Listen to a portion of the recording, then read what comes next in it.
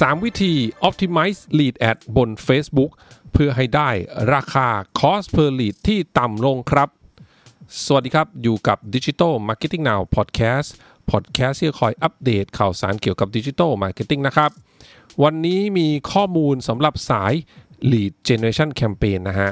ซึ่ง Lead Gen Campaign ต่างๆเนี่ยก็คือการเก็บรายชื่อคนที่สนใจในสินค้าหรือบริการของเรานะครับตัวอย่างที่ทำกันเยอะเลยนะครับก็คือสาย Real Estate นะฮะคอนโด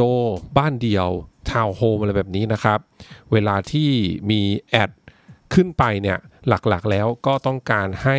กลุ่มเป้าหมายนะครับคลิกที่แอดแล้วก็แลนด์มาที่หน้า Lead Form นะครับเพื่อจะเก็บข้อมูลคนที่สนใจเพื่อให้เซลล์ติดต่อกับหรือแม้กระทั่งรับส่วนลดพิเศษรับสิทธิพิเศษต่างๆอะไรแบบนี้นะครับรวมไปถึงถ้าเป็นสายรถยนต์นะครับก็จะเป็นเช่นคนที่สนใจไปเทสต์ไดรฟ์ที่สาขาอะไรแบบนี้นะฮะที่โชว์รูมนะครับหรือว่าจะเป็นกิจกรรมอื่นๆใดก็ได้เนาะที่เป้าหมายก็คือต้องให้คนที่เห็นโฆษณาเนี่ยนะครับลงทะเบียนกับเรานะอันนี้ก็คือที่มาของคำว่า Lead Generation Campaign นะครับ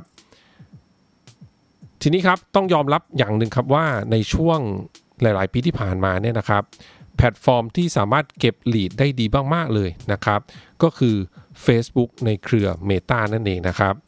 ดังนั้นทาง Meta เองก็จึงออกไกด์ไลน์มาแนะนำนักการตลาดแล้วก็ Advertiser ผู้ลงโฆษณานะครับว่าหากต้องการจะ Optimize Lead Ad Campaign เนี่ยให้ได้ผลดีมากยิ่งขึ้นให้ได้จำนวน lead มากขึ้นนะครับในแต่ละแคมเปญรวมไปถึงให้ได้ราคา cost per lead หรือเรียกสั้นๆว่า CPL นะครับที่มีราคาถูกลงนะครับดังนั้น3วิธีที่ทาง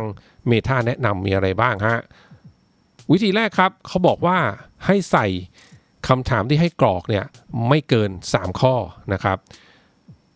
Lead Ad เมื่อกดเข้าไปแล้วก็จะเจอหน้า Lead Form ถูกไหมครับหลายๆคนเนี่ยใน Lead Form ก็พยายามจะ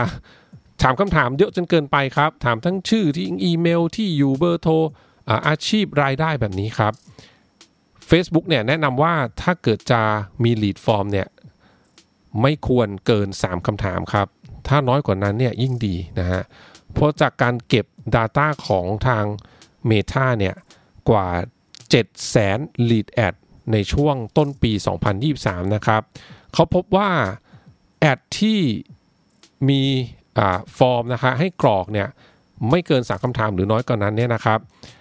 สามารถที่จะลด CPL ได้มากถึง 26% เลยทีเดียวนะฮะดังนั้นถ้าฟังแบบนี้แล้ว3ข้อเหลืออะไรบ้างครับแน่นอนก็จะเป็นชื่อเบอร์โทรเนาะหรือข้อมูลติดต่อนะครับแล้วก็เหลืออีกข้อหนึ่งอาจจะเป็น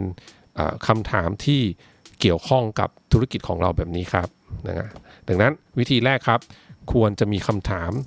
ที่ให้ user เนี่ยกรอกไม่เกิน3ข้อนะครับข้อ2ครับต่อเนื่องกันเลยนะครับเขาแนะนำว่าควรจะมีช่องใส่ชื่อเนี่ยแค่ช่องเดียวหมายความว่าอย่างไรครับหมายความว่าเวลาเรามี lead form เนี่ยหลายๆที่ก็มักจะให้ใส่แยกเนาะชื่อจริงแล้วก็นามสกุลครับทาง Meta เลยบอกว่าจาก Data ที่เขาสรุปมาเนี่ยนะครับเขาบอกว่าถ้าฟอร์มไหนให้ใช้กรอกชื่อแค่ช่องเดียวเนี่ยก็คือชื่อจริงนามสกุลเนี่ยอยู่ในช่องเดียวเลยนะครับจะช่วยให้ CPL เนี่ยต่ำลงถึง 14% เลยทีเดียวอันนี้ก็ถือว่าน่าสนใจมากๆเนาะปรับจากแยกชื่อจริงนามสกุลให้เหลือแค่ช่องเดียวเนี่ยนะครับก็สามารถสร้างความแตกต่างได้อย่างชัดเจนเลยนะฮะดังนั้นข้อ2เนี่ยมันก็จะต่อเนื่องจากข้อ1นั่นเองเนาะถ้าเกิดบอกว่าอยากจะให้จำนวนฟิลด์ที่ให้กรอกเนี่ยน้อยที่สุดเท่าที่เป็นไปได้เนี่ยนะฮะดังนั้นเรื่องของชื่อเนี่ยก็ไม่ควรจะแยกเป็นชื่อและนามสกุลแล้วนะฮะรวมกันไปเลยนะครับ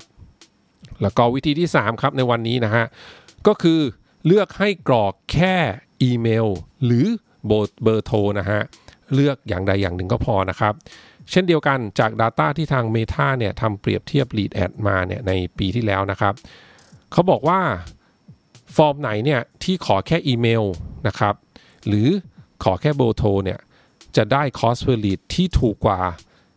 แคมเปญที่ขอทั้งอีเมลแล้วก็เบอร์โทรนะครับถ้าขอแค่อีเมลอย่างเดียวเนี่ยได้ CPL ถูกลงถึง 26% แล้วก็แคมเปญที่ขอเบอร์โทรเพียงอย่างเดียวเนี่ยได้ CPL ถูกลงถึง 18% นะครับแน่นอนครับถ้าเกิดลำดับความสำคัญระหว่างอีเมลและเบอร์โทรเนี่ยนะกลุ่มเป้าหมายเนี่ยก็มักจะหวงแหนเรื่องของเบอร์โทรมากกว่าอีเมลดังนั้นถ้าเกิดว่ารูปแบบธุรกิจของเราเนี่ยเป็นรูปแบบที่อาจจะยังไม่ต้องใช้เบอร์โทรในช่วงก่อนซื้อในช่วงที่กลุ่มเป้าหมายเนี่ยกำลังตัดสินใจว่าจะซื้อไม่ซื้อเนี่ยนะฮะแล้วเรายังสามารถติดต่อกลับไปหาเขาได้ผ่านอีเมลเนี่ยก็แนะนำให้เก็บแค่อีเมลครับไม่ต้องขอเบอร์โทรนะฮะแต่กลับกันถ้าเกิดเราเป็นธุรกิจ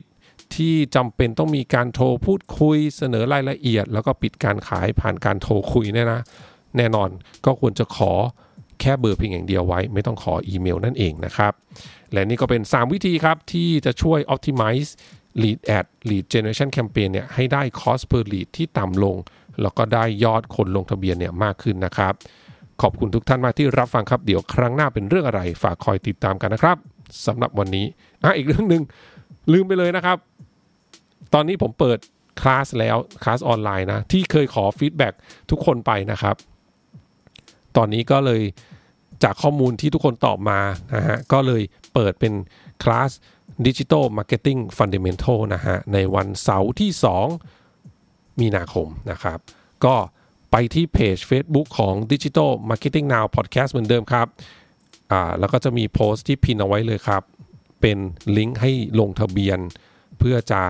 เข้าร่วมคลาสออนไลน์คลาสนี้นะครับก็ต้องขอบคุณท่านที่ฟังแล้วก็ให้ฟีดแบ็กมาในรอบที่แล้วนะครับตอนนี้ก็สามารถลงทะเบียนเพื่อจะลงเรียนคลาสออนไลน์อันนี้ได้ฟรีเลยนะครับ